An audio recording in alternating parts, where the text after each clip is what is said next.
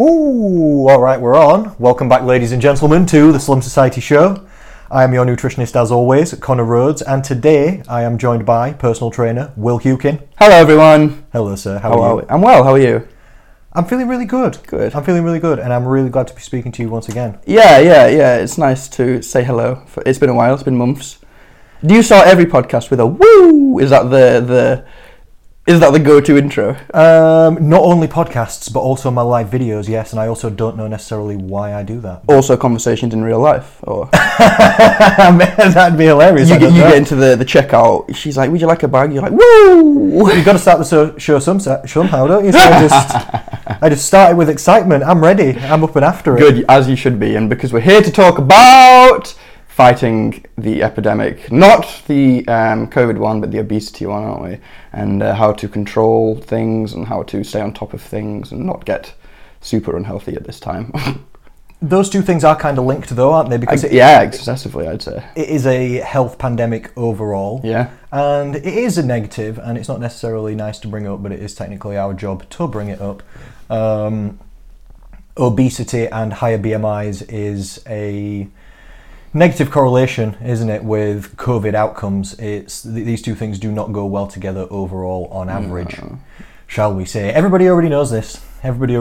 I was telling my people about it, and the people who follow my Slim Society Facebook page, about the obesity and BMI correlations with COVID being worse if you catch it so early, that people were commenting on my Facebook page, calling me out for... I can't remember exactly what they termed it. I don't know. But fear-mongering, one person said. Like I was making this up to try and make money. As opposed to telling the truth? Yes, I was just looking at the studies. Nice. Everybody else finds out... Reiterated information. Everybody else finds out that, well, I'm not in a scientist in the laboratories, am I, doing these flipping studies, but I am a disseminator of information, and I do try and teach people what I find out. A delegator of information. Yeah. And what I know. And I was seeing these studies coming out, and I just feel like it's my duty to tell people about this. And people who follow my Facebook page or are listening to this podcast, they care about their health and fitness, at least to some level. And that's the thing. I find it's hard to catch people on the hook of wanting to talk about it, wanting to start making any kind of health improvement a goal. But it's such a thing that compounds the more you do it. Like you can't explain to someone all the benefits of that kind of stuff until they've started doing it, because you've just got to do it and feel it for yourself. Like, and I'm not even talking about tangible benefits that you can see, and like physical benefits, like mental or just physical, but still just things you can't see, like how you feel in yourself and this, that, and the other. And I find that once people hit that kind of snowball of that and start realizing, like, oh, it's actually nice to be healthy, that's when it starts making more sense to them. And that's, I guess, what our job is, isn't it? Is to do that enough until it hits everyone. Yeah, some people have, this is common with people who come to see me, they've been unhealthy for so long, they don't know what it feels like to be healthier maybe, and they don't know how good they could feel. And this is it, it's like, I guess it's like an astronaut explaining like how good it is to be in space. Like, there's just, what's the reference point that they can give us to understand that? Like, and it's same vice versa, like they would exercise once the first time and hate it, and obviously have a completely different time to when, say, you train. You've been training long enough now that you're good at it. People like what they're good at, so you want to train. Makes sense, doesn't it? I want to train a little bit, but still not always, not really. Like, I've trained legs this morning and I didn't want to. Yeah, but that's what I'm saying. Regardless of overwhelmingly, you do want to do it, because when was the last time you missed it? I only want to do it for the outcome, exactly. Not for the actual training. And that's what I mean. But you're good at it, you don't hate it anymore, kind of thing. Like, you never don't do it, do you? No, but I want my legs to be more muscular. I don't want to do the training. If they were more muscular on their own. Actually, that is something that I've always found interesting about you, is that you don't actually particularly enjoy training. No, I don't like training. Yeah. No, I've never liked it. I don't like a lot of training. I don't like bodybuilding training. I like that more than... I know you like more strength training. I really, really don't like that. Like we were saying before the show, you were saying you do 1 rep max, 2 rep max on squats, so you're squatting as heavy as you can. I've never done anything less than 6 reps in my entire life. And it scares me to do that. I don't think that's a good idea for me. There's just something, not that I'm know about this, but there's something fun about being strong. I've heard, yeah, again, that's not from my mouth, but yeah, I don't know. It's just No, you definitely are strong. Like you told me yesterday, you were squatting twice your own body weight. I guess relatively. Exactly. We don't need to talk about the raw weight. Still heavy, way heavier than I could do. We can scoot past that. 50% more than I could do. Well, Definitely. that does make sense. It's what I train to do, so I'll take that. I'd be embarrassed if it was less. After spending years of tailoring it to be stronger. That'd be bad, wouldn't it? So when people say, like, you make it look so easy, it's like, well, it's literally my job. If I walked into your job and was better than you at it, you'd be pissed off, wouldn't you? Oh, that's so true. Yeah. Yeah, I was like, everyone's got to start somewhere. I said that to a lady yesterday. She said, "Oh, you make it look easy." I was showing her how to do. I'm press-ups. employed to make it. You're paying me money to make it look easy. Yeah, it gives you confidence. Yeah, If I make it look yeah. easy. If I make it look awful, and I'm supposed to be good. Could you at it. imagine? And this is how you do it, and then you shit your spleen out and snap your spine. That's confident boosting, isn't it? Oh God, awful. Perfect technique. Awful. No, I only exercise purely for the outcomes. I want to be in shape, feel good about myself, and be able to eat nice food. So to do that, I have to think, right, what do I want to do? What do I have to do? Well, and that's the thing as well that I find with a lot of people that are approaching, usually it's fat loss, is that they think that the sort of vehicle that's going to get them there is just the most painful, ugly paved road ever that's just going to hurt them and shit, because they don't understand like that it isn't. Because For a lot of people, it is though. Because they're looking at it as like, but yeah, but because I guess a lot of the time you see people come into it with the approach of, well, they come at it with the wrong mindset of, I'm starting a diet, and then that comes with the inevitability of ending a diet, as opposed to finding this kind of equilibrium where you just kind of walk in the line between self-indulgence and self-management to just micro fluctuate your weight up and down so that you never gain or lose weight. You just constantly fluctate in around maintenance is like the goal to get to, isn't it? Like, I understand. that's the goal, so that you're not sacrificing on any quality of life, on anything that you want to eat. And that's the problem, is because people don't understand that is possible. They think that it's just misery, or like, as in, you either have to be miserable in your diet and your food and your life and look how you want to look, or vice versa. They don't think that it can all collide. You know what I mean? I know. I think that's a hard thing to prove to people initially. I know exactly what you mean, and it's our job to show people how to do that, isn't it? But I'm going to defend people Please. who feel like that to you, because I know why they feel like that, and it makes perfect sense. Because people are scared to join my fat loss program. People tell me all the time, "Oh, before I joined, I was so scared." And it's not going to be awful for them. I'm going to start them where they're at. We're just going to... Sorry. And that's it. It's because you're good at what you do. Like, you know what, like... Go on, yeah. I got a tickle in the throat, sorry. It's allowed. Yeah, and then we're just going to start moving them forward steadily. From where they start. Yeah, from where they are right now. So it's not going to be awful at all, but it's right of them, and I don't blame them to think that it's going to be awful, because every single dieting experience they've had in the past has been awful. Yeah. It's been awful, yeah, because they've I've chosen the Cambridge diet. Yeah. All food cancelled, 500 calories a day, supplements only. And that's You what I'm feel saying. like So death. your approach of well, you know, the correct approach, as it were. Just healthier eating and good habit change overall. Yeah, Exactly. much steadier. But then they've also done Slimming World, and that was awful because they had to stand in front of a group and then get weighed, and then people judge you. And they've also done this, where you cut out carbs, and they've tried to cut just this other awful thing. And they had this other personal trainer who was just beasting them all the time, and that wasn't working anyway. And, you know, that bullshit. Don't start me on that. So when people think, oh, what is this going to be like your brain's a future predicting mechanism. When people think, if this, then what? If I do this diet, then what will it be like? How do they come to these conclusions? It's from past experience. Every single other past experience they've had has been goddamn terrible. So when they come and they expect it to be terrible, I think part of my job is to reassure them that it won't be. And then when they get started, this is part of the reason why I have a flipping 2-week free trial. So if people are like, oh, I don't know, I'm like, well, you can just try it if you want and just see how it is. And then people are like, oh, once they get started, you're exactly right. They think, oh, really, this is not that bad. It doesn't actually have to be awful. This can fit into my lifestyle and go well.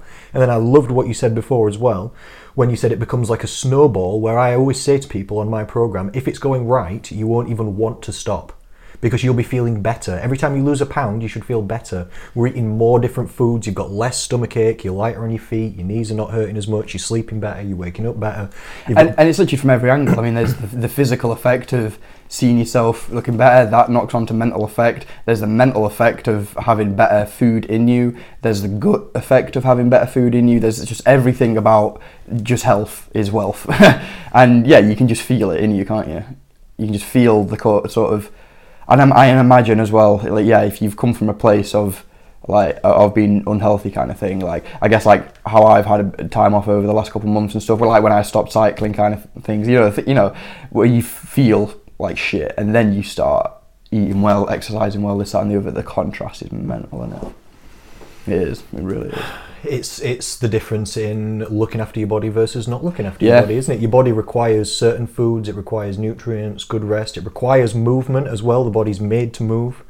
It performs better, it feels better, it lives longer, it functions way better. Your body's like a car that if you drive it, it improves itself. Yeah, crazy. Yeah, it's crazy. Self-training, yeah, it's a crazy self-improving biological vehicle that all you've got to do to make it amazing is just use it.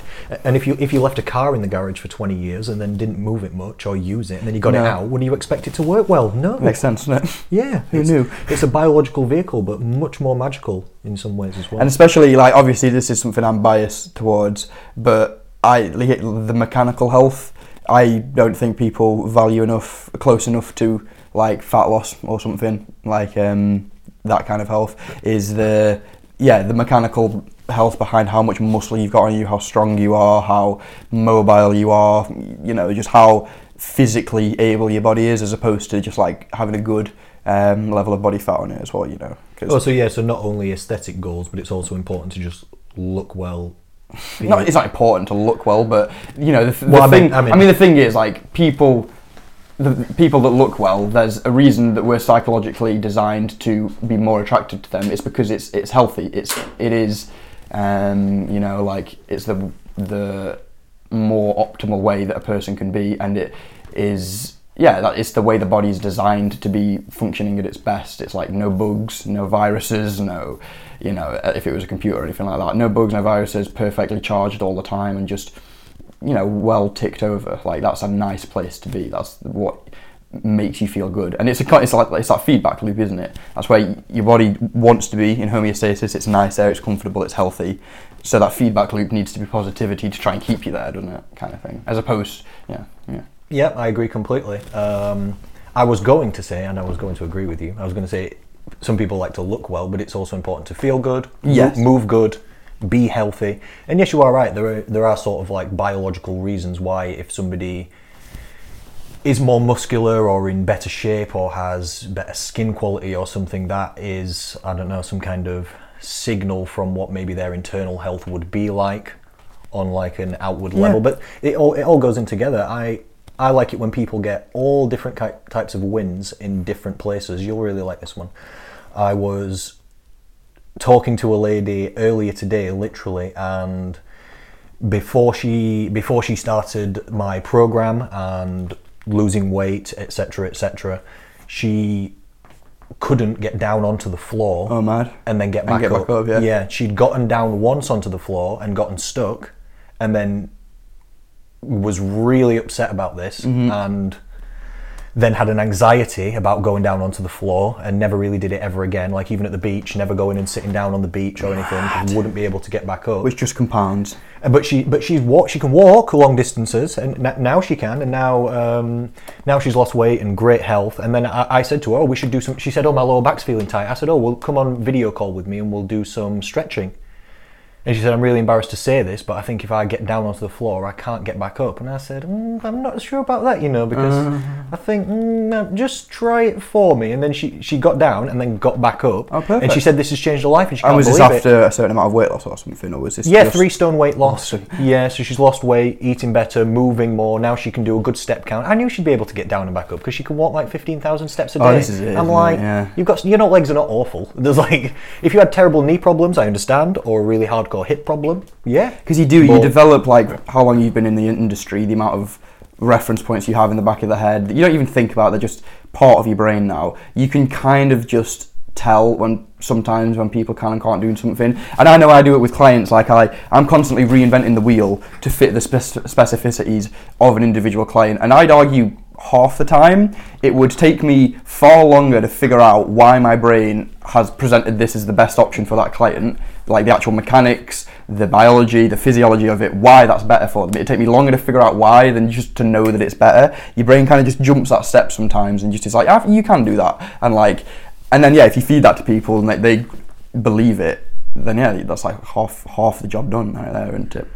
I understand, yeah, because there's probably a lot of variables that goes into whether somebody can or can't do something. There's like their bodily structure, there's their injuries, there's their movement at each joint, there's their strength, there's their flexibility, there's their mobility, there's this, there's that, there's the other thing as well. But after you've seen somebody move, and maybe you've seen them do 1 or 2 exercises, we know what the logical progressions are. If you can do that and that, then you can do this. Exactly, yeah. Like, that's the so thing. It's probably just an accumulation of all these things. It's like drawing the perspective from all the other things that you've seen and that in your years of work and that, and then just applying it, I guess. Yeah. And then also, like, I was talking to a client yesterday on the phone, and we had an interesting conversation. And this is kind of bringing me back to what I was saying about controlling the controllables, which is only what you should ever be doing, because you just can't control things that you can't control. But this client of mine was saying, obviously, there's no real distinction between our brains now and how they function and how they did when we were cavemen. And the only real 100% anxieties that we had to consider then were food, water, shelter, and protection. And that was it. And now we've just got things that aren't even tangible, like that don't even actually physically exist. They just float about in the air on our phones, that we hold so much anxiety with and so much just stress that you're not biologically designed to deal with. And at the minute, those stresses are high in some ways, but if you can start thinking, apply a bit of rationale to it and think that, yes, it's stressful that I can't work, yes, it's stressful that I'm stuck at home, whatever, but what does that actually present, like, as a opportunity for me? What obstacle does that put in the way that can become, the answer, as it were, that you can then follow? And that is, like you say, you've got more time. You can start focusing more on these anxieties and fix them and control the controllables and the things that you've got time to control now, like going out for a walk, like spend a week just counting calories with no even particular aim of trying to reduce them, maybe err on the side of caution, but just with the goal of recording for the sake of education, so that the week after that you can then apply it. Just for habit building. We've got time to think that. How often have you had a client with a conversation that's go do this, and it's just, and it is a valid enough excuse, and that's that they're just too busy. They're like, work on and kids and this and that and the other. And it's like, all right, well, what do you have on now? Now's your time. Now you've got time to do these things now for a lot of people. So. Everybody eats. Don't they? Everybody eats. It doesn't matter how busy you are, you eat something. Especially if you're. This is it, yeah. Especially if you're overweight. I'm telling you to do less than you're already doing. Is what I always tell clients as well. Like, I'm like, well, because I was eating and it's hard because of this. I was like, okay, but you have eaten today, and they're like, well, yeah, of course. And I'm like, okay, so all I'm asking you to do is to do less than that already. So whatever you're eating, even if you don't have the time and the practicalities to make it healthy, fucking bin off for it. Save the rest for tomorrow. I don't care. Just eat less. All I'm telling you to do is the same thing that you did today, and now less of it. See, that's a smart habit change, isn't it? It's seeing what the problems in the client's lives are, and then sort of changing them around. Like, I agree. I had a client conversation the other day with a lady. She is literally so busy. She's literally so busy. And that's the real thing. For some people, it's true. Yeah, this lady's got university on. She also works at the hospital full time. She's also got kids. She's also got horses. She's also volunteering. Jesus. Yeah, she's also volunteering to COVID jab people extra time, like at work,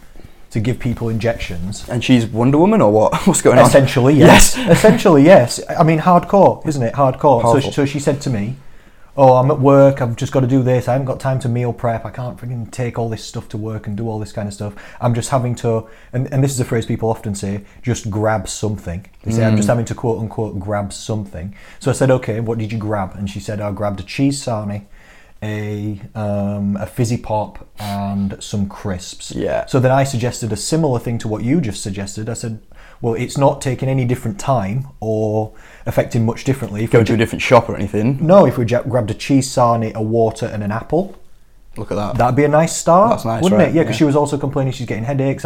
My first thought is maybe dehydration. She's rushing around everywhere. She's also wearing a mask a lot of the time, I'm imagining. True. That dehydrates you.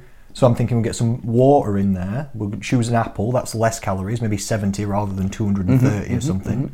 And a bit better for your energy level. Still have a cheese sarnie. You can have a cheese sarnie. There's nothing wrong with that. Just small habit changes. Yeah, and that's the thing is quickly getting used to that idea of just there's nothing wrong with anything, and there's nothing good about anything. It's just there's some good things about something. There's nothing good about anything. Everything's shit. You know, it's just everything has its place, and that's true. A specific quantity that makes it either good or bad, kind of thing. All right. And your job I'll is give to you that one. figure that out, and you know, yeah. But yeah, no, nothing good about anything. Everything's shit.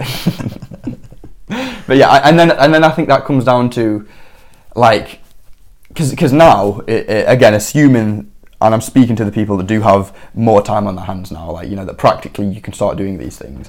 Now is your time, and you can start rebuilding kind of some positive things in your life. All the things that a lot of people want to do on their subconscious, like have a to-do list, like an actual physical to-do list, and get through it, or have this goal for today and go and do that. Get out for a walk before work, not with a dog because you have to walk the dog, but just because you know you want to have to aid your weight loss or something. Now is the kind of time where you can start also using that to piggyback and work on your kind of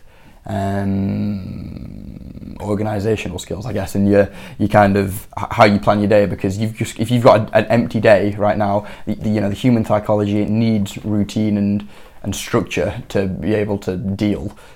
And now it's up to you to do that yourself. So what I'm kind of getting down the idea of is combining that idea of controlling your controllables and stuff, but almost considering it like a full-time job and trying to apply it into your actual practical time in your day. Split it up. You know, how easy is it to avoid a goal that's aloof, like I'm going to lose weight or I'm going to exercise this week. It's so non-specific and easy to blow over, versus if I say to myself, I'm going to leave this podcast, I'm going to put my phone down, go home and train or something at this time, put a time on it, a place, you know, that all of a sudden starts becoming an actionable plan. So you can start combining these things, create a routine for yourself, and that'll snowball into nicer things as well. And then you will just find if you start doing these things, say like, yeah, you start a little to-do list for tomorrow, you're going to write on it, I'm going to get up and go for a walk at this time. I'm going to eat this meal at this time. I'm going to have burnt this many calories by this time. And by the end of the day,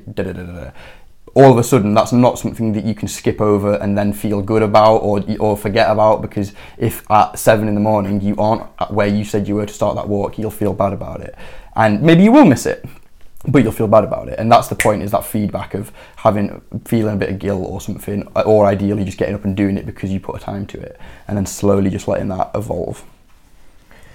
You've mentioned too many good points for me to hit all them. Sorry, that was a ramble, wasn't it? No, it wasn't a ramble. You had a lot of good points from about flipping 15 minutes ago that I can't hit on. One of the things I liked what you said ages ago was about the stressors thing in your life and what sort of stress we're biologically primed for. That's something that I love and I'm really interested in. One of my favourite quotes is, "Nothing makes sense in biology except in light of evolution." So if you want to know why something is the way it is now, look back to other times.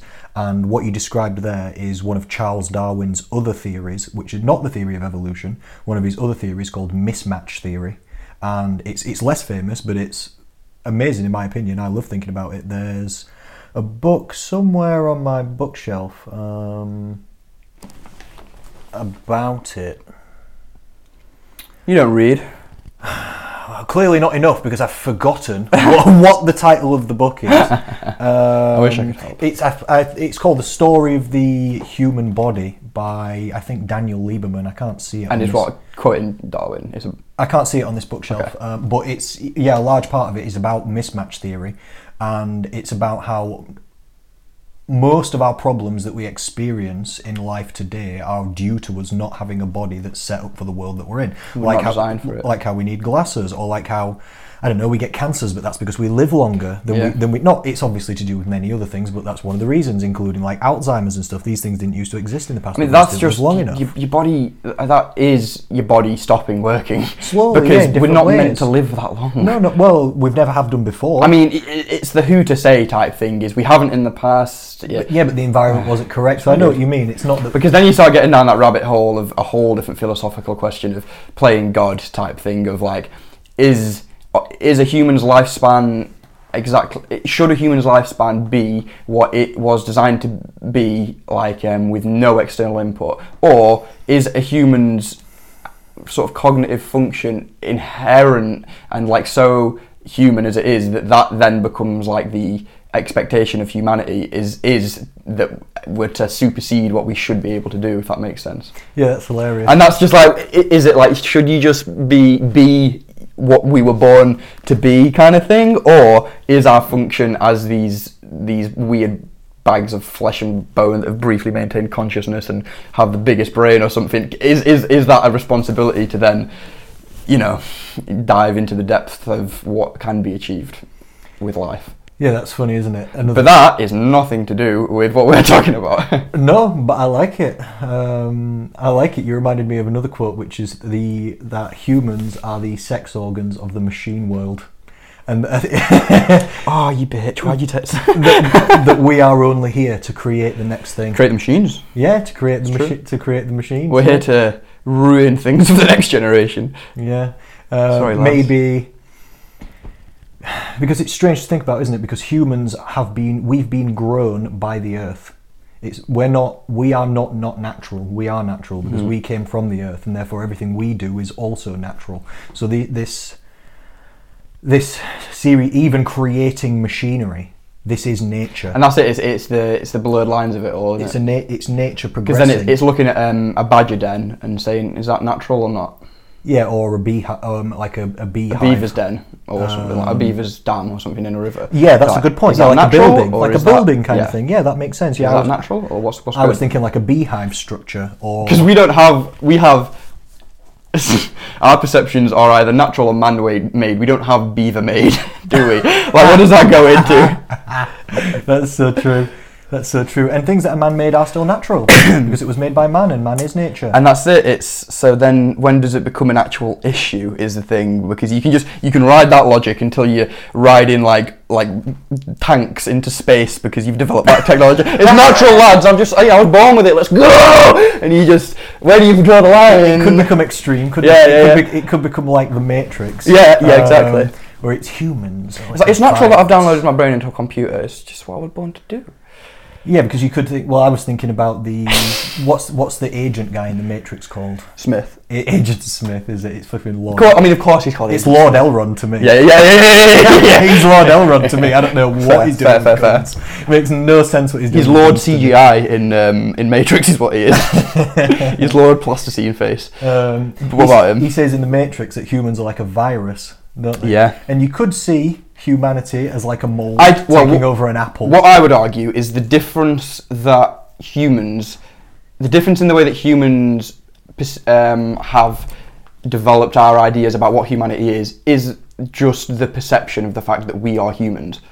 We're the ones analysing ourselves, and you just can't remove the bias from that. So, it's such a loophole that you're lost in, because, I mean, even from the point of view of, like, I love the kind of, like, I would, if I had to, if someone was to say, am I spiritual or anything, I'd say no, but I like the idea of being like a progressionist. But I also like the idea, and to that end, of being like really sort of passive about my opinions on things, because I know that in this cosmic little universe that exists, and I just don't know, and I'm such a blip in it, and I've got a human brain, and I'm 21 years old, and I live in Sheffield, England. All these specifics that boil down to the minutiae that is me. How can I expect to have a good perception about anything that isn't directly related to just me here now that I am in control of, kind of thing? So you kind of, I feel like you've got to kind of zoom out and look at things a little bit more and just not be fixed about things and be able to progress, and you know what I mean? I don't know where I was going with that, but No, I do know what you mean. I like what you said about human brain bias as well. I don't know. Just there will just never be a possibility for us to have a perception on something that isn't human, and that is inherently a problem because we're the biggest problem on the planet. I'd argue, you know.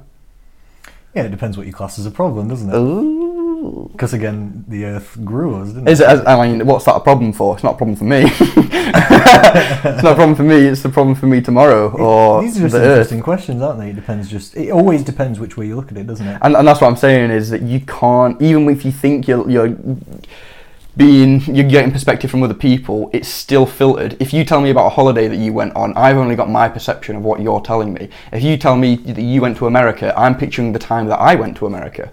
Yeah. You know, I can't ever step out of my brain. Yeah. Which is scary, but yeah, I don't know, it's weird. There's no real conclusion to any of these things because there've been questions that people have been trying to answer for friggin' years, centuries, you know. It's like, and then it just trails off. There's no conclusion to it. Yeah, I teach something about food to people that's along a similar line though, which I think is quite interesting. Let's bring it back to food. Nice. I'm always able to bring the talk back to nutrition. You're just a fat kid at heart, that's why. I'm the master of the segue, and if there's no segue available, I don't give a shit. I'll just bring it up. I'll just bring it up. I just like talking about it. Okay. And your point was? My point was that one of the things I teach people about the brain and body relationship is that you've got to not listen to your brain too much sometimes because it tells you that it's in charge, but there's more going on than just the brain. Like the brain, for example, loves junk food. Loves it. You get dopamine hit, you get serotonin, the brain thinks it's fucking great. You taste it, you're like, oh my god, this is amazing. This must be good for me. Your body hates it.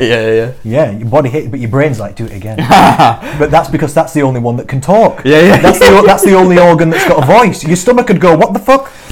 What are you doing to us again? You're like, listen, dickhead. Yeah. Your liver's upset. Like, do you know why I was sick yesterday? Your insulin levels Don't do it are again. angry. Yeah, mental.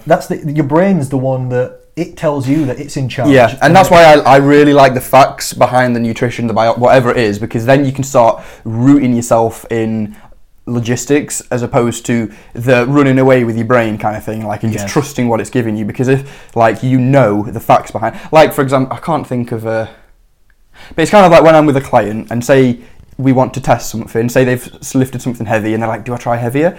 And then I kind of run through them like logically, we know the worst case scenario, you're good with your technique, there's nothing unsafe about it. If you aren't strong enough and you fail it, it will be because of a strength restriction, not a technique restriction, because you're more proficient than you are strong, which is the way around you should be, so that the strength is the thing you're testing. And then worst case scenario, you just don't shift it and it lands back where it started.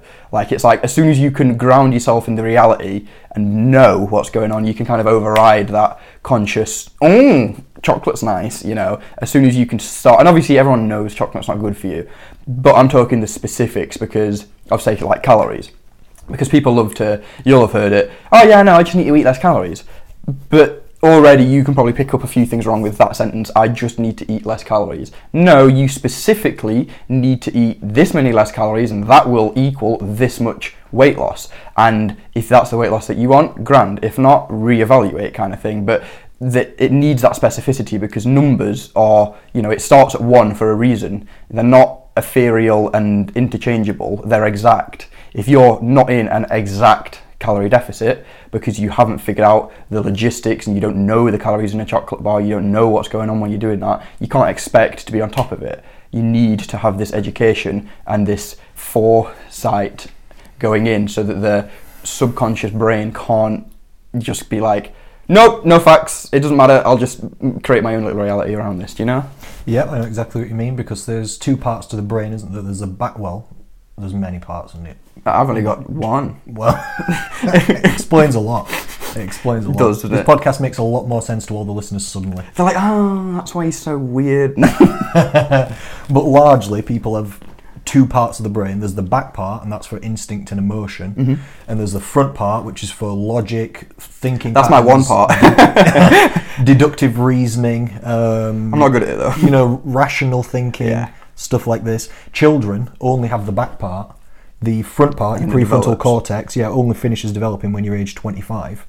So this is why children will scream in public with no care. Yeah, they've got no thought of what will happen if this, and thinking things through. They run purely or on emotion. Yeah, it gets less and less as you get older, but you run more on emotion as a child. Then what it's like as an adult, and this is interesting for people to understand. Sometimes it helps them, is the instinct and emotion side, the screaming child inside you doesn't stop. You just get two thought patterns or streams of thought instead, where the child always says, eat the chocolate, it's nice, or call in sick at work even though you're not ill, or fucking lash out at this person, call him a dick. All this stuff. Yeah. It always does that. But then you've got another side, another thought pattern, where it's like, that's why the angel little devil on your shoulder thing is an analogy that says, but if I call in sick, then fucking hell, I've already done that once, and then they're going to start asking questions, and this is not going to go well, and then I'm going to get fired, so we're going to have to follow. Yeah, it's when you start weighing up things, isn't it?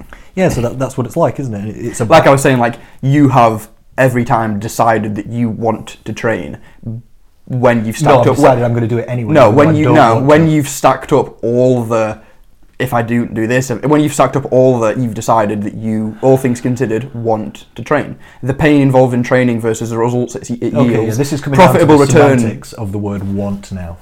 See, that's where I don't have the non-logical part of the brain. Because I'm thinking I do it even though I still don't want to do it. It's nothing to do with willpower that I train, it's pure determination. It's not, I never really get the feeling, I would like to exercise now. See, because I usually get jazzed up about training. Like when I never do, but I always do when it it's anyway. getting to around 10 in the morning, and I know I've only got like a client or two left in the morning before it's my turn to train, I'm sort of thinking like, alright, yeah, what's going on? That's good. But again, that I would argue that is because of the specificity that I have in my training. Like I know going into a session that I have to squat this for this many reps, and that tangible goal. Some people like collecting stamps. If you like that, like that. If it's something that you can rationalise and it isn't something that isn't healthy for you, like there are definitely people that are so obsessed with getting as strong as they can be that they run it into the ground and hurt themselves. But if you can, like I'm saying, apply rationale to it and do it properly. Like I was saying with you, I didn't just jump in and hit that 155. It was incremental over 4 weeks leading up to it. Like if you're not a dickhead about it, then yeah, you should be grand. He says sat here with back pain at the minute. From heavy squats. Moving on from that. From heavy squats. No, from poor posture. Really? Well, I'm just all thrown out of whack. That's what you get with scoliosis and everything. Oh yeah, I forgot about that. Yeah, I forgot about that. To tell you the truth, for me, what it's been is like still, it's just the inactivity of lockdown. Like my busiest week was that I've had in my 5 years of business was the first week of this year. Yay! And obviously that came with like 6 clients a day or something, and then just stretching in between all of them, like my hip flexors, just stretching in between all of them for like 5 minutes, walking around for 12 or more hours a day, all of that, and now just nothing, sat down all day in a hip flex position. My lower back's just fucked, it's just given up. You need to stretch more. Yeah, that's what I'm saying, I'm just not doing it at the minute. Yeah, get out for walks and stuff, stay active. Yeah. I always work from home, so I've built in decent habits. Like I never sit in the same one chair for more than an hour or 2 maximum, and I'll sit on the floor for a while, then I'll sit in a different chair. Yeah, it's definitely good to compartmentalise. It's nice that you've got your gym in a separate room as well. At your place, so that you can bog off there and have a different environment to training. Yeah, it really helps. I've collected equipment over lockdown, where now I've got enough stuff to do pretty much everything pretty well, to be honest. I make sure if I'm talking to somebody on the phone, I go out for a walk then, if the weather is not absolutely awful. Even if it's light rain or something, I'll still go. It's quite nice outside today. I'll just wrap up warm. Yeah, it's quite nice. And I do a lot of stretching as well, and a lot of fidgeting as well, just to try and keep myself moving, but it is difficult, isn't it? Yeah, well, but again, that's the thing, is all these things that you've done are because whether you want to call it science or whatever it is, the reason behind it. Like, let me ask you this, why don't you sit in one chair all day? Because my knees and back and hips will feel awful. Cool, so there's a reason, and whether you verbalize that or knew it in the front of your brain, or whether it was always subconscious, whatever. But it's usually okay. And then like, why do you go out for a walk when you talk to people on the phone? A lot of reasons, mental and physical health. You could sum it down to, I suppose. Exactly. So you've weighed up. You've gone indoors. I'm not going to get outside if I'm indoors, and that's not going to be as nice in my head. Yep. I'm also not going to. I'm just going to be sat down and doing nothing, not burning calories when I'm talking to this client. What's the point? I'll go outside. But it's you've only been able to get to that position because you have educated yourself to know that going outside is healthy for you specifically as well as just generally, and that you're going to be burning XYZ amount of calories, and the relevancy of just going for a walk, because so many people will be like, well, a walk, what? I'm not going to burn calories, I need to go for a run. I can't do that when I'm talking to a client. But if you know that isn't the best idea, and that going for a walk is probably the best idea because it's so maintainable and repeatable daily. Yeah, sometimes I have two phone calls a day, maybe 1 hour each, 2 hours of walking a day. You were talking about a lady earlier who couldn't get off the floor and could still walk for probably like 2 hours grand, just going. Exactly. Like, she could get off the floor, she just thought she could. Exactly. That was the moral of the story. It's always something you can do it, you can do it, and it's just, it's knowing because I get it with clients who will be perhaps sometimes ask like, oh well, is this good because it's a similar principle, it's a similar idea to what you've said that this other thing's good, and I'm like, no, because of the specificity, and that's what people don't consider, is they're thinking a little too generally as opposed to zooming in and thinking like, okay, well, if I go for a walk at this pace and go for this distance in Sheffield with this much elevation, download Strava, figure out whatever the distance is, how many calories you're burning, cool. You can start allowing that into your daily routine then as to what you've allowed to then eat, and then you come home, you monitor calories a little bit at home, you do this for a little bit of time, and then you're starting to figure out what kind of a lifestyle is going to provide the kind of physical and mental results that you're looking for. But it always starts with that education, because you just can't go in blind. You can only drive a car if you know how to drive a car, Oh, that's a good point. I'm gonna say something now, and the podcast listeners may not like it because I think I've flipping mentioned this 3 or 4 podcasts in a row. Melt the brains. Well, that's probably a reason why. Yeah, number 1 is I don't care. This is ridiculously Number important. 2 is my fucking podcast. This is what I've done one. This is ridiculously important information. So yeah, I'm just going to say it again. There's 3 prerequisites and requirements to long-term successful habit-changing humans. One of them is education. Another one is autonomy. And the third one is support, basically. External support. Yeah. What I mentioned on last podcast is really the words are, it's ABC, it's autonomy, belonging, and competence. Autonomy means people need to have control over their own goal. They need to understand it's their health, it's their body, it's their movement, it's their life. No one's going to come to put the right foods into your mouth. You have to actually do it. For any goal in life, if it's your financial situation, it's your money, you have to spend it right, you have to earn the money, you have to get a job, you have to do this, you have to do that. It's your thing. That's number 1. B, though, is for belonging. The second thing is, after you do have control over it and you're doing it on your own and you've got self-sufficiency over it, you need to not be doing it alone. Really, everybody has mentors, everybody has teachers, for the everybody sake has of support, adherence and that. And for the third one, which is competence, which is a different word for education because they want to make it sound cute with an ABC. Nice.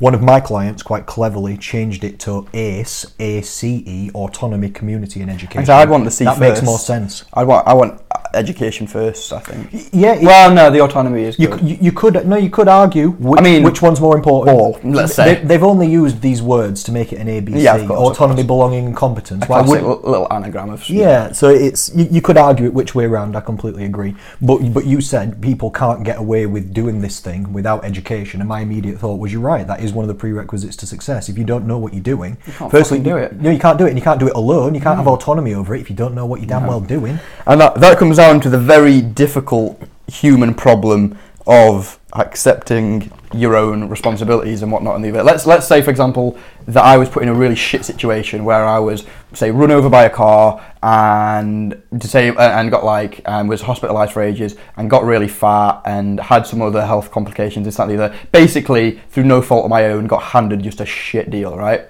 Sure, not my fault, shit that I've got to deal with it, but regardless of...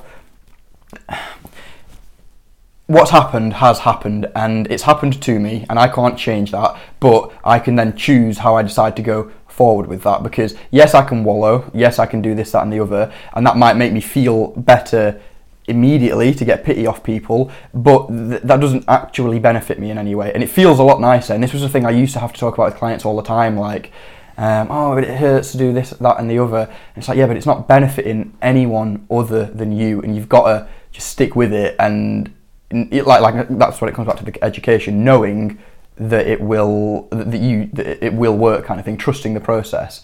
Because if you like the accumulation, like we're saying, going for a walk doesn't do much. Eating 500 calorie deficit for one day doesn't do much. Doing those two things every day with a day off on the weekend for a month, you'll change your life, and you've lost 2.5 kilos. Yeah, you could do. Yeah, exactly. Yeah, you could do. And it's knowing that, so that you know that day one isn't one day of just randomness that you're going to try and do better today. It's day one because you've calculated, you've reverse engineered, you've looked ahead into the future and gone, I know that by September I want to have lost this much weight, that much weight correlates to this many calories, and that many calories correlates to this much split across a 7-day week deficit. That then means that if I just stick to that, I will have lost that much weight by the end of it. And if that sounded too complicated, if you're a listener at home, it's because education, the first step, isn't there yet. Not that that's a bad thing. Ignorance is allowable. I don't know anything about anything outside of this subject. So I'll let you off if you don't know it already, but that's what you need to know. If what I've just said is complicated, or sounds like something you don't understand yet, don't try and lose weight yet. Figure out what it fucking means, because you need to know it going in. If you don't have that, because it just makes life so much less stressful. If you can sit back and know that what might feel like a half-arse approach that you're doing is on paper exactly enough to be doing, because enough is a perfect amount. It will get you what you want without taking you to a point that you're just miserable unnecessarily, kind of thing. Do you know? Yes, I understand exactly what you mean. So it's about efficiency, and it's about doing the right things, and it's about it does help people if they understand the reasons why they're doing something. Again, it appeals to your instincts and emotions as well. Like if you want a child to do something, it's a good idea to tell them why this thing's important, and to actually give an actual explanation and reason. And humans are just the same, aren't they? People are better at doing things if you know what you're going to get out of it, especially when more people are like me than are like you, where most people don't like training. And I don't like healthy eating. Maybe some people do, I don't know how you feel, but I don't like exercise. I don't really like healthy eating. I do like pizza, and I do like just sitting around all day and just doing naff all. I do. But I don't do much of those things. But it's understanding the reasons why and what that's actually going to bring me by making these different changes that is the only reason why I do it. Even down to, again, I do like talking about words, and I do like language. Because you are a wordsmith. Unlike I. Even the word motivation comes from the word motive. And what is the motive behind something? That's true, that's nice. That's why you do it. And I love that, because that's an actual practical reverse engineering of the word. Yeah. It's like, well, look, that's what it means. Yeah, motivation comes from motive. Yeah. What's your motive? Your motive is your reason behind doing something. So if you want motivation, you need to understand why you're actually doing it. Do you want to eat healthy? No. But do you want to be healthy, live longer, have better energy levels, be less stressed, have your food under control, not have your knees hurt? All these, yes, you do. All right, then, and again, eat the damn vegetable. That's something that people would probably still take as an option, and that's when they think that that comes with eating like being miserable. They would probably still choose to eat being miserable and be healthy and look the way that they want and look good, because they don't think that you can eat what you want and still look how you want, kind of thing. You can, you just have to put in effort in other places. Yeah, you have to put in effort in other places. You have to be balanced. You have to do something somewhere, and then you can get everything you want if you're willing to do you just have to, like I said, educate yourself and know that what you are eating is fine. And I think, like the way that I personally approach that, like I don't monitor calories at the minute, I don't monitor even protein intake or something like that. I just exist and just constantly have like a bit of exist. I just exist and try and constantly take like a biofeedback from everything in life, like a constant like little like imagining that my nutrition and my health and my training is like a little case study that without any actual like exam conditions or anything, I'm just trialing and error in different things and like constantly being aware of what I've done this day and how that's affected, and you just kind of build up. And I do that with clients as well, within the realms of this is the best thing that we could do for you. I try loads of different things with different clients so that I can do my own testing like a little scientist, because it's not affecting them.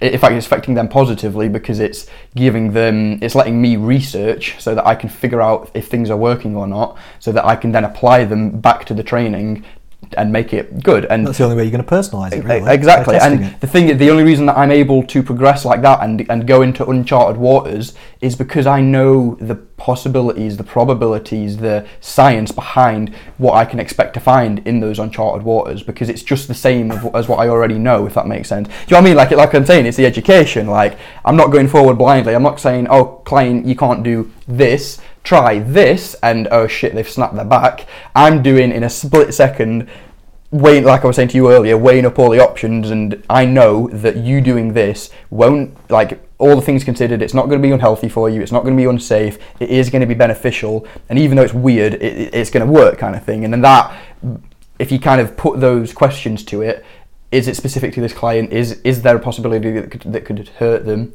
You know, is it actually beneficial? If you've educated enough in the industry for the thing that fits those three sort of criteria to be anything, not even an exercise that's ever been invented before, it works.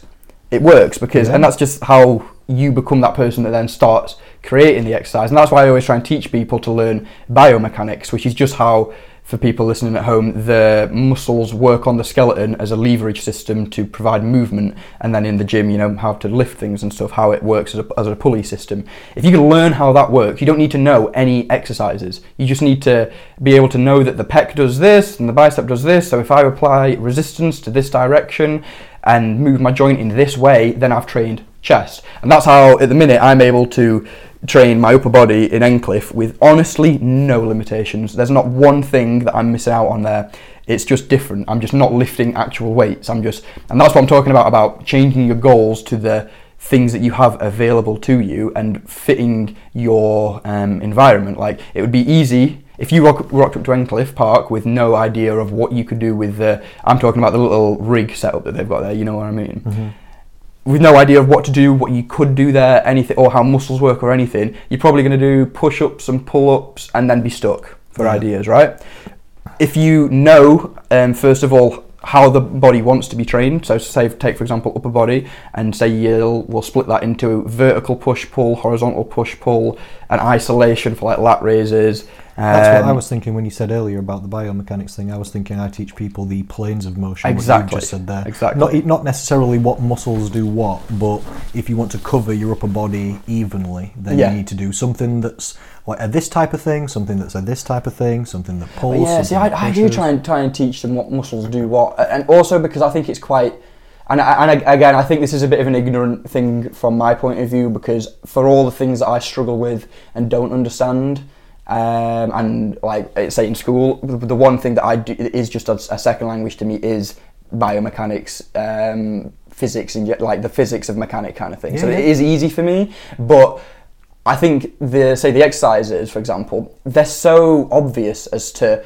Again, if you know how muscles work, in that they can only pull, they can't push, they're just fibres, they run in a certain way. I always get my app out that has the muscles on it, and I say, you see this guy, you see how his latissimus dorsi, you see the way that they've drawn the muscle fibres. Imagine that that's string, and that you pulled that string and you tightened it. What would happen? It's going to shoot your arm down like that. So now if you add resistance to that plane of motion, you're training the lat. You don't need to. It doesn't need to be a quote unquote lat exercise. If you're loading in the right position like that, then you're doing that. If you've learned how these planes move, and you've learned how, and also like the exercise names of things, like if you're doing a like lat pull down or something, odds are that's probably going to train your lats, right? And then the only time that starts getting like hairy is when you've got like a lat raise as well, which is annoying because that stands for lateral, not latissimus, and that trains your delt.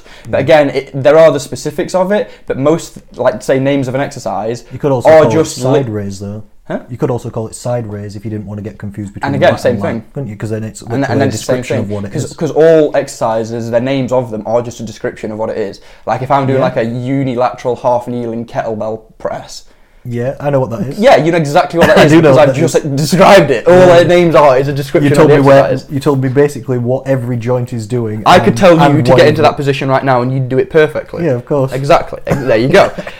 You'd just know, wouldn't you? Yeah, because it's a list of the instructions kind of thing. And if you start thinking about it like that, and you start, and the way I kind of look at it is you're just zooming out, because so many people are just terrified by the idea of the specifics behind things, and they're always asking. You've probably found this with clients as well. That the issue isn't often like. The issue is that they're just asking the wrong questions, if that makes sense. Like, they'll ask a question and you're like, and you kind of do that, and then I've just started saying, I like where your head's at, but it's the wrong question you're asking. You shouldn't be asking, can I eat bread? You shouldn't be asking, what's the best exercise for chest? Because my answer to every time is going to be, well, what's your goal? Yeah, okay. You know, what's the best exercise for chest? It depends what your chest goals are. Do you want to be able to bench a lot? Because then it's probably bench. Do you not care? You just want to be able to have a nice chest? Then maybe it's something else like flies or something. But even then, that's good for one reason, and that's good for another. And that's what I mean. There's just so many rabbit holes. Your injuries. Yeah, there's so many rabbit body holes you can shape. get down that the only real option at the end of all of it is to vocationally and liberally educate yourself as much as you can across all the facets of the industry, and then just be good at it. And again, because and then just be good at it. Then just be good. Be good at it. but and again, I know it makes me sound like such an arsehole. I sound so ignorant saying it, but again, it's because it makes sense. Like the way that things work and the way that things progress, it is all logical. Like when I'm giving a client an exercise like stiff leg, and I don't do it as all at once as this, but you know, my cues are screw your feet into the floor, get your knees wide, set your hips, neutral spine, thoracic extended, brace your lats, and then break from the hips first. I'm glad you don't do all that at once. Exactly, imagine if I did. But that is what they need to do all at once, and I teach it them one by one, and then they always are like, it's just so much to think about, and I'm like, but it does all go hand in hand. Everything that you're doing promotes doing the other bit of technique quality that I'm saying. So once you've done it and once it makes sense, you will not want to do it any other way. It's the way that it wants to be done. All the technique cues I'm giving you, they all promote the next technique cue. So it does snowball. It sounds hard initially, but the first principle of the first thing that you'll learn will be the exact same as the last thing you'll learn, you know? So and it'll compound. Like it'll be slow to start with, and you'll stress about like, but I don't understand, like I thought that would be a bicep exercise. How? When you do this, that and the other. But if you actually start sticking with it and learning, you'll start figuring out and being like, oh yeah, that makes sense, because it couldn't not, you know? Yeah, so what you're doing there is you're basically teaching people through the education to have autonomy over the process. Exactly, yeah. So you're hitting and you're supporting them through it. So you're hitting that ABC, which is why it's successful. This is literally how it should be designed. You're educating them to have autonomy. Yes. And supporting them through that and giving them the education. That hits all three: the autonomy, the community, and the education. You just like psychoanalyze my entire business in like a No, second. that's the only reason why the training works. That's why you get good results Yeah. for people. All through this, I'm thinking, shit, you take this strength training thing serious. I take it so seriously, bro. But you should see the library in my fucking locker at work of all my clients' books that have just got the most specific notes in them ever. Just so. And then, but that's the nice thing about it. Like, if one of my clients ever listens to this will be funny. Here, clients, you know this. I don't ever plan your sessions. It's super in advance before our sessions. I arrive 15 minutes early and write it down there. And I don't know what your session is coming in often. Usually what I do is I walk in, I open your book, look at the page before, and immediately know what your program is, because the next logical step, I don't need to have programmed it. I don't need to have seen any. You could rip out all the pages before that last page. All I need to know is that last page, and then I program off that. Not because there's a program that I need to remember and bring to the front of my mind. Not that it jogs my memory. Not that I retain it in my head 24/7. Just in a way that I see it and I know what needs to come next, if that makes sense. It makes perfect sense, yeah. And that's where I'd want to get people to. Yep. Yeah. It makes perfect sense, yeah, because you can see what they did last time, so you know how much weight they're going to be using. Yeah. Volume and then within that, there's there's different ways, whether it's the weight, the reps, the tempo, whatever Switching up version of exercises. progression you're going to make. Yeah. It's already obvious by looking at it because of the education you've had before it. Yeah, it's poor personal training to design someone a 10-week exercise program. Oh, fuck That's that a guy. That's a dumbass I'll idea. be the guy that hits that guy. Because it takes the person. This is only new personal trainers do that, who don't really know what they're doing. When you get better, you just design the program for the clients, like you're saying, more as you're going through it, because you're working on a certain thing and you know where you're trying to get to, and you're giving them the logical steps. Only somebody without good mindfulness on real life would think, oh, in 8 weeks you'll be able to do exactly this for this many reps. Exactly. No, you won't, because one day they'll come in and they'll be tired and they just won't want to do that. Or Programming. Have you ever done much like powerlifting programming? No. It's so hard, bro. No. To try, that's not my area. Because you do have to program a progressive overload scheme for like 12 weeks. If but you're also working with hardcore athletes, yeah. Yeah, but you also have to put into it, like you're saying, an element of just constantly like a fail-safe, a safety net has to be there always for what if it goes wrong this day and this client can't do this because of just not slept well. An external factor that I can't change and don't hold against them because it's external, you know? And that's a nice way to program. That's what I always program. When I write programs, I always write the program on my Excel and then write a covering letter to it on Word or Publisher or whatever that explains the program. And in fact, what I do is I list the exercises and the goal of the exercise per each. Okay. So like say, my last program I wrote, there's 2 squat days in it a week, and on squat day 1, the goal is power production and maximum load shifted, so that they can then reverse engineer that and know that they need to be as efficient as possible, wear a belt, wear knee sleeves, just anything that they can do to promote as much maximal loading as possible. They know that's the goal for that day. Whereas then their second day is programmed as high bar tempo pause squats, everything about them designed to just be more of a hypertrophy exercise for the quads. So I'm saying the goal here is to hypertrophy the squat, it's to hypertrophy the quads, not to improve the squat. So change your technique to make it weaker. You don't want to you want to fatigue yourself, so you're going to remove the belt so you can't lift as much. Immediately that's not going to fatigue you as much. Remove the sleeves, same thing. Make it high bar, mechanics are harder, you can't lift as much. Go lower, and all of a sudden you've created an exercise that without removing any level of difficulty and without compromising on hypertrophy, which just means muscle growth, you are like compromising on fatigue rates, which means that it's just healthy because you're not running yourself into the floor. You're not, say you're squatting 150 on your heavy day and then only 100 on the other day. That's not going to fatigue you, but it is going to hypertrophy the quads still, if that makes sense. It makes perfect sense. I just like listening to you. How long have we been talking for 4 hours yet? No, 61 minutes. Not bad. That's not too bad. The other thing I've been thinking about through all of this, through all of your lovely speech, was that we just train completely different people. You know, when you said about the stiff leg deadlift and all the cues. Yeah. My clients don't give a shit about stiff leg deadlift. Mine never did. I've changed my clients. All of my clients, I've just changed their goals. All of my clients, what I've done with them is put in front of them the possibility of how exciting exercise is and how exciting it is, how fun it is to be strong at stuff, and then let them get there on their own. And then all of them have got to a place where they get to the gym and they're just like, oh, I'm looking forward to doing stiff leg today, I'm going to hit this. You know, like I'm saying, I'm coming into the gym and I'm training this today for this many reps. Clients coming in knowing that, you know, there's people have different mindsets. Some come in with a bit of anxiety towards it. I usually do when I know I've got a squat 150. But again, I know how to bail a squat. I've educated myself and know that nothing can go wrong. They know, because I've educated them, that nothing can go wrong. The only worst scenario that can come out of that session is that they leave the same person that they came in as. You know, like you taught me that sometime in the past, and yeah, they've all got there on their own, and it's lovely to see it. Is I just kind of harp on, just annoy them for years about how fun it can be to be strong, and teach them how to be strong, teach them how to be proficient so that they can be strong, and use that technique to lift big weight and work close to their potential, you know. And then that's when people start enjoying it, is what I found. Yeah. But yeah, you definitely work more with people that just don't want to exercise. They would want to lose weight. Well, I think that's a real testament to you, though, because you're obviously imparting your enthusiasm of this into other people, and that's one of the things I love about people. Like, I don't really care what people do. If somebody's super into something and they're amazing at it and they love it, I'll listen to them talk about it. Hell yeah, because it's just contagious. Yeah, enthusiasm's infectious. Yeah, and you're imparting that on other people, and I try and do that a little bit too. Like when people have a consultation with me, at the minute usually it's phone or video, isn't it? Because it's death, the pandy, etc.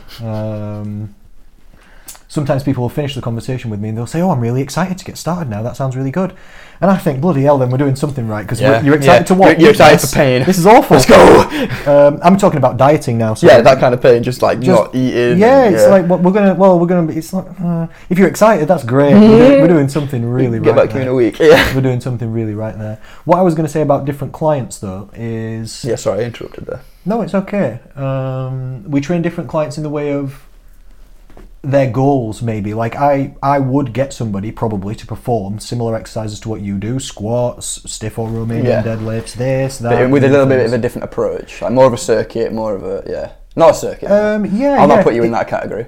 No, I do circuit training with some people. Yeah, I know you do, yeah. Like a series of 4 exercises, like press up, dumbbell row. And again, that's where the squat. specificity of that comes in, because if I were to give you bench, dips, wide grip pull-ups and close grip pull-ups as a circuit, you could immediately explain the problems with that, whereas what you've probably got in your head is probably along the lines of something like a one-legged hip thrust into a split squat, then a stiff leg, then abduction, things that have like scientific merit behind why you would do 4 of them back to back, and then it's just not a stupid decision. Yeah, because they've got varied goals, my clients. Their goals are not only to be stronger, but they want to get their fitness up. They want to try and burn a few calories in the session. So I want them to do more exercises, keep moving. I want them to get out of breath, keep going around it. So yeah, sometimes, like you just said, a leg circuit, sometimes 2 for the upper body, 2 for the lower body. That is interesting. Yeah, we definitely have different approaches there. Yeah, it's different people. This is what I'm talking about. And I would get people to do a stiff leg deadlift, but I would give them 3. I don't even call it stiff leg deadlift. I call it stood up hip thrusts.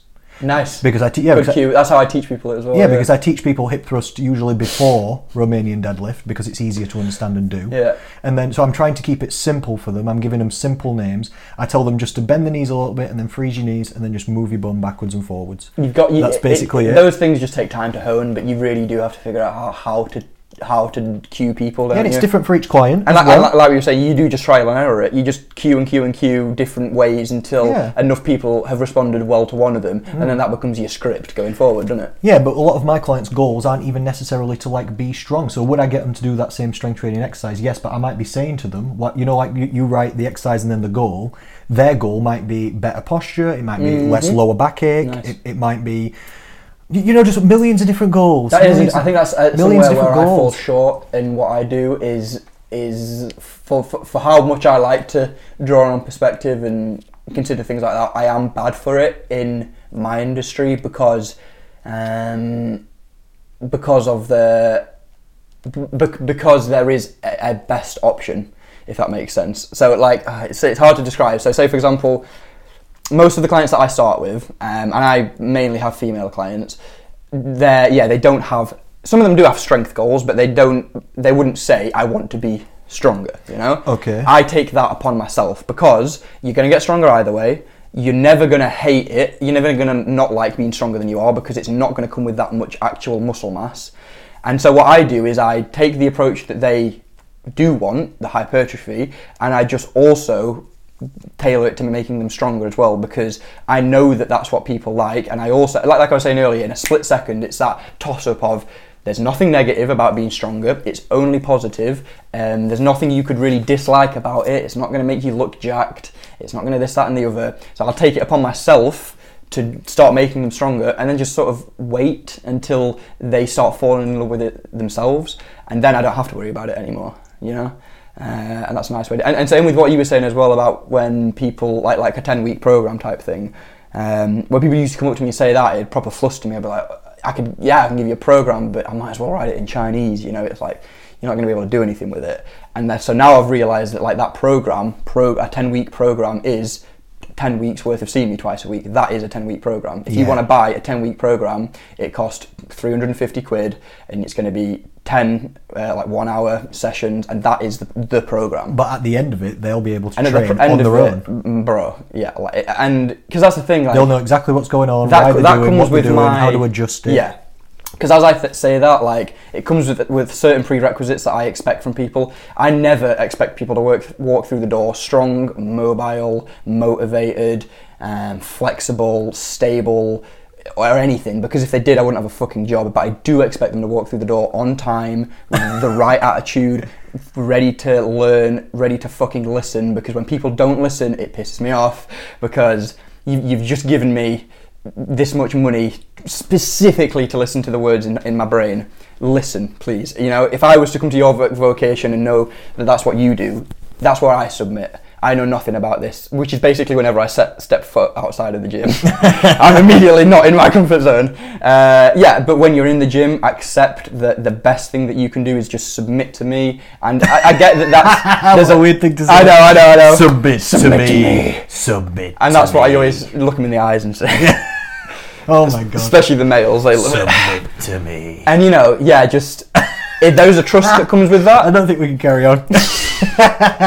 There is a trust that comes with that. You're fucking right. Submit to me. But it happens. You see it happen fast though with certain clients, like, because they do respect that. Like I always get told off by the other PTs for being too much of a dick to my clients. Like I don't praise them enough. But the reality of it is that I'm just honest, and the honest fact of it is like when someone comes in and they think they're doing shit initially, when they're doing stiff leg, they're doing so much better. Like say we've been working on stiff leg for 15 minutes and they haven't done a single rep right yet, and it's their first session ever, they're going to be stretching and thinking they're having a bad time. But the reality is that they've progressed brilliantly in the last 15 minutes, and I've asked them to do something that they've never done before, and it's probably the hardest thing that they'll ever learn to do in the gym. The reality is, I don't expect you to be good at these things. What in me and what in other personal trainers puts them on a pedestal that they can expect people to be good at things. That's like a personal trainer walking onto an F1 track or something and be like, what, you don't know how to drive at 180 miles an hour consistently, always with perfect technique? What? If they did, they wouldn't be coming to see you. Exactly, you know. So personal trainers that go in with that logic, fuck off. That's not the way you go. You start in a place where it's just you're building up.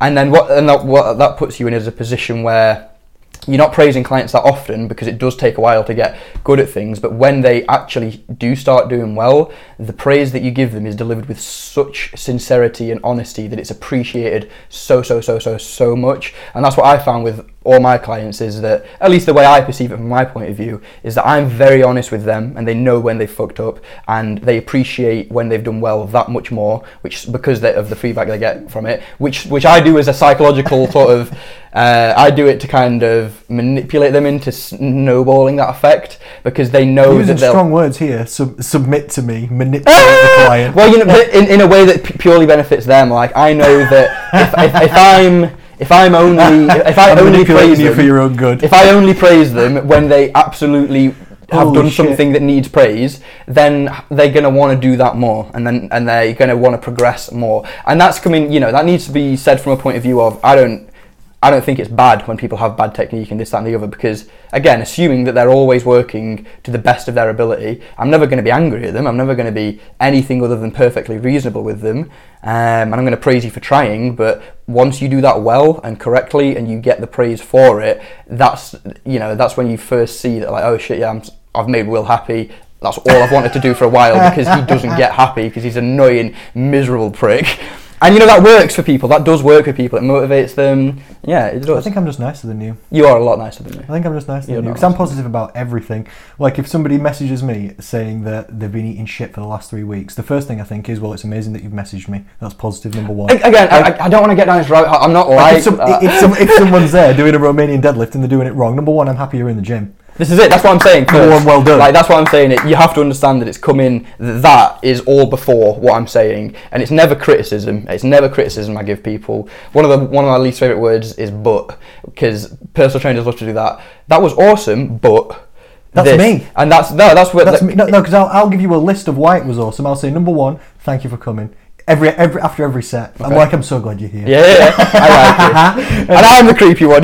Number two, good try. You did the right amount of reps. Yeah. Number three, I liked it how your heels did not come off the floor. Number four, I liked it how you bent your knees at the correct amount and then left them. We're talking stiff leg deadlifts, Romanian deadlifts. I like how your knees were in the right position. You didn't quite go back if this is the thing they didn't do. And then we'll talk about the thing they didn't do. I'll say if you didn't move your hips back far enough, maybe. So next time, what we'll try and work on is this. But I like how you also kept your spine straight. You kept your head up. You were looking the right direction. I saw your breathing was good.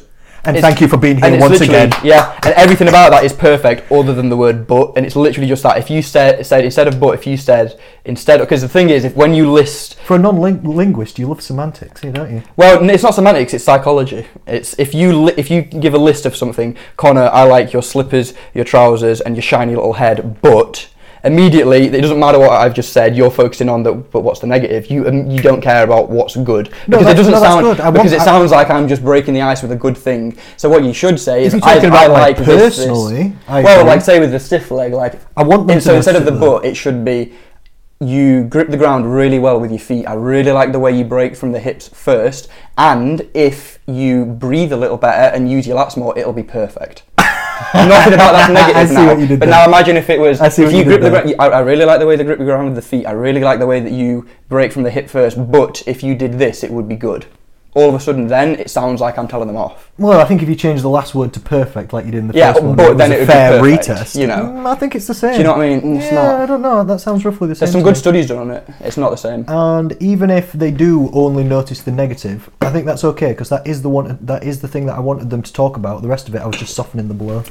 Yeah, and that's what I mean. It's the psychology behind softening the blow. It's that because when people hear but, they don't hear anything else. They don't hear what they've done well. They just hear the but. And like you say, that's good. That's what they want to focus on. Yeah. But there's different ways to getting someone to focus on it rather than a sort of destructive way that makes them introspectively just think that they're doing shit. Rather than a but, do this better, it's a... And if you could do this, it'd be perfect, you know. And then that's oh cool, I'm doing well. I'll do what I'm already doing, but focus on this, and then it'll be awesome. And it's mad how much of a practical effect that actually has on people. It sounds very aloof and ethereal and just not real, but it is. It's very, very psychologically real. I think it makes sense, and it's a big thing. It's a big thing. Yeah, I agree. About it. I agree with you. I think that's interesting and important, and I wouldn't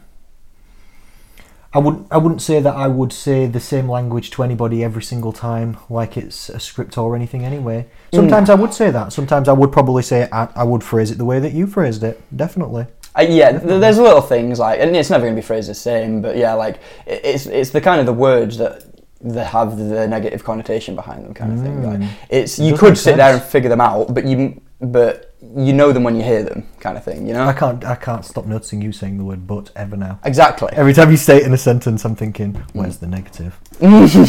Because it always is. It's always a but, yeah. And the way that those sentences are usually constructed is some element of truth that's been elaborated on to soften the blow. So again, I like the way you did, really good, but... And people... on a subconscious level, they pick up on that. They won't look at you and think he's just said that to soften the blow. They won't think that, but on a subconscious level, they just move past what you said as the positive because you've said the word but and just focus on the negative. Which, again, when you're considering the relationship between the client and the PT, regardless of the there and then, what needs to happen, how they need to learn that exercise, my bigger goal is just the rapport going forwards, so that next time when they come in and I tell them in my own words that technique needs to be better as well, it doesn't compound, and I'm not saying but every time. I'm not putting a negative barrier in front of myself. They don't see me as a negative Nelly. And again, that's never something that would usually come from a conscious point of view from them, but it'll slowly start manifesting as, I don't want to go to the gym. Will just makes me train hard. He's never particularly satisfied and happy with what I do, kind of thing. And then it's the balance between like not just being an arsehole where I'm not praising you. It's just being genuine about your praise. Yeah. You know, and that's where this immense respect is developed, where clients they start to be like, well, look, if Will treats me with this much, he respects me like this, he's truthful and tells me when I'm doing something wrong and needs to be better in a productive way, and he praises me to the moon and back, which I do when they do well, then they just submit. They just give me their brain, and they just walk through the door as a blank canvas every time, and excited to learn. And that's the kind of place that, and there is manipulation there. There is a lot of me trying to control those clients to get that outcome that I want out of them. But again, it's productive. It's not malicious manipulation. You know, it's productive. It's for them. You know, which is it does put a weird strain on the kind of the brain of the PT, but yeah, it's definitely beneficial. Well, I can tell you thinking through every single freaking variable as much as you possibly can, so that will put a strain on your brain, definitely. one of my number one goals is always not to stress out the client if it's personal Exactly. training. So, you know, if I am teaching somebody a Romanian deadlift or something, a stiff leg deadlift, I only usually give them one cue at a time or two or something like this. And if they're not getting it after 3 tries, stop it. next I time. just won't carry on with Because that. does it happen to you with specifically stiff leg? Actually, is a good example. I usually do this with a client when they're first learning stiff leg. Get them to try it. They can't do it at all. Spend 15 minutes on it. They can get close to doing a nice rep with their brain working at 110%. And then I go, right, call it. We're not doing any working sets because you'll compound on it. You'll start over-analysing it and you'll lose it. But we'll come back to it a week later. You'll pick it up and you'll fanny about for 3 minutes with shit technique, and then it'll be good. And then the time after that, we do sets for the first time, and it works. That's how that works. For some people, it can be like that, can't they? Yeah. There's also those magical clients where you just sometimes you just say, right, I'll just show you, and then I want you to do this, and this, and they do it better. Now you try, and they just do it perfectly. And you're like, oh my god, this is gonna be fun.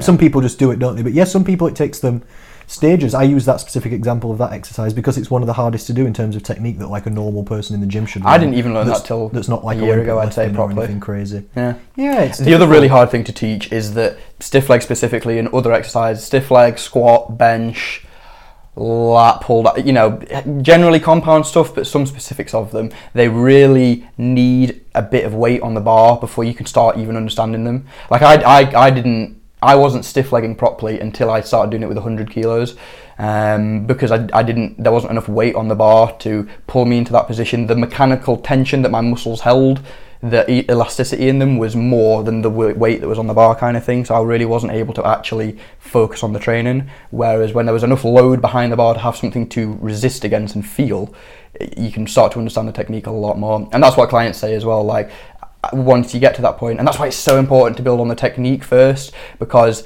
if you are stronger than you are proficient, i.e. if you'll get hurt. Well, because the thing is, if we think about whether your goal is muscular hypertrophy, so again, growing muscles to look aesthetic, or your goal is muscular strength to be stronger, either way you need to be training somewhere near, close to, or at failure. That failure is muscular mechanical failure, not technical failure. You need to reach like concentric failure in an exercise of like a squat. If you for what goal, sorry? For hypertrophy, building muscle, you need to be getting close to that threshold where your muscles are reaching failure. If you are limited by your technique before you're reaching the effective reps, then you're never going to get stronger.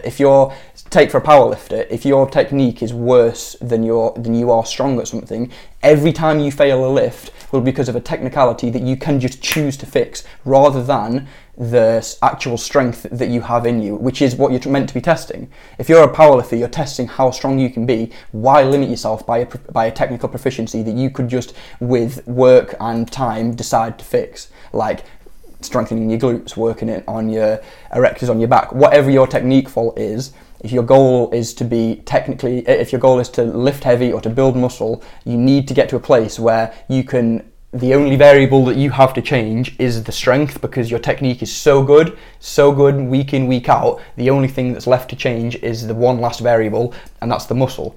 If you're a shit PT and you get a client immediately, so many of them love to do it, like they'll wait till a client does an average at best rep of something and then go, sick, you can do it, let's bang 1 rep max on and see what happens, and then it's I would never do this, it's awful. So many of them do, and it tears most personal trainers are awful. I half agree with what you said and half don't agree with what you said. I agree. Well, all right, the part I don't agree with was when you said you have to train to muscular failure for muscle beginners, building. No, like if somebody can do 10 and they always do sets of 8 and do progressive overload on sets of 8, they'll still build muscle. So 5 reps off failure is what's considered the effective rep zone. If you're, again, that's in trained people. In my mum, who I've just started training, a new female with less ambitious goals than most people, and she's 56, she doesn't need to be training near failure to be I was just saying muscle. it, just technically it's not necessarily, and you don't have to go near failure. If you did a lot of volume at half, at 50%, whatever, RPE or whatever you want to call it, or reps in reserve or whatever, you'd still make gains. Less, definitely less. Yes, but not consistently. It would stop after a bit. Depends if you kept with the progressive overload. Well, then you're training near failure. No, not necessarily, because you could overload still at 50%. No, because what happens then, and it's annoying, is you overload at 50% and you think you're progressing because you start lifting heavier, but you're not necessarily progressing in, like, say, strength or anything. You're just lifting heavier and heavier until you get to your threshold and the actual strength, neurological adaptations and muscular adaptations start taking place, and then you start getting stronger from there. So usually what it is a little bit of results. And it is a good idea still, because it gives you a chance to practice technique, which I'm not saying this is a good idea. This is a shitty idea. People should train harder than goddamn 50%. I was just saying on a technicality. Yeah. Well, if you the way I didn't look go at to it, failure, you'd still make gains. So if we combine what we know about, say, new people starting at the gym, they don't need to train that close to failure Could be dangerous to see for results. Exactly. They don't need that much volume. They don't need to do that many One sets. exercise could be enough. Yeah. And they don't need to lift that much weight initially. So what does that present to us? That gives us means that we can get through more in a session because they don't need to do as much of everything. So only 2 sets of things. That means I can teach them more. Yeah. They don't need to train their failure, which means we can stay light. Which means that they can, the third one, focus on technique. Yeah. So that after XYZ amount of time, they've got to a position where their technique is awesome. They've still built muscle, even though they haven't been training in a particularly challenging rep range or intensity, should I say. They've still built muscle, and now they're in a perfect position where they've got all of that, all of those reference points behind them of using lightweight and trial and error in different slight techniques per set. That I always tell them, think about this, that and the other. This is all the things you've done in the past. Always look at it like a little case study. You're just trying something different this set, see if it feels better, and just start collecting information about yourself and the training, and then you can start applying it back to the training and using it that way, you know? Yep, I'm sorry for that little bullshit call out I just did on you then. About the... No. It was just a bullshit technicality. Well, because once you get to a point that you're like a trainee, so after like 2 years worth of training, if you're leaving 5 reps in the tank of something, you're probably not seeing any hypertrophic or strength value, I'd argue, from it. I still don't agree. I think that's impossible to say. I think that's impossible. There is a sliding scale. It doesn't cut off at 5, but... Imagine if I can bench 100 kg. Yeah. As in, are you talking 1 rep max? For 10. Okay. 100. I can do 100 kg for 10. Yeah. And I usually do 3 sets. Yeah. Of 10. Yeah. Fair, by the way, if you can do that. I can't. This is hardy handshake if this that's is you. not true. I know it's not. This is not true. Because it's not true for me and I'm supposed to be the strong one. No, I can't do that. No. I'm just using round numbers to make it easier because I'm making this up on the fly. Yes. And I'm only doing this for debate, so feel free if you think this is No, I like it. I know you. This is why I don't mind. Go I on. know you like the intellectual debate. But if I put on 60 kg, even maybe 50 kg, half, but instead of doing 3 sets of 10, I did 20 sets of 20, I'd definitely build muscle. Yeah, but that's because you're substituting volume for intensity. You're not actually that's changing exactly my point. So the load, that's what I'm saying. So whether you're getting the intensity from load or volume, it's still the practicality of training near that failure. Again, once you're a trained athlete, it does need to happen. No matter what rep range it happens in, you can reach failure at 30. Once you're a trained athlete, then I'll give it you. Yeah, you can reach failure at 30. The only problem there is that it starts to become harder to distinguish what's muscular failure and what's mental failure. You just can't be arsed, you're bored, the pain in the muscle hurts, the supporting muscles have failed because they can't do 30 reps. And that's why you end up putting most people in a rep range of 8 to 15, but only because it's a practical rep range. It's a rep range where it's heavy enough that it's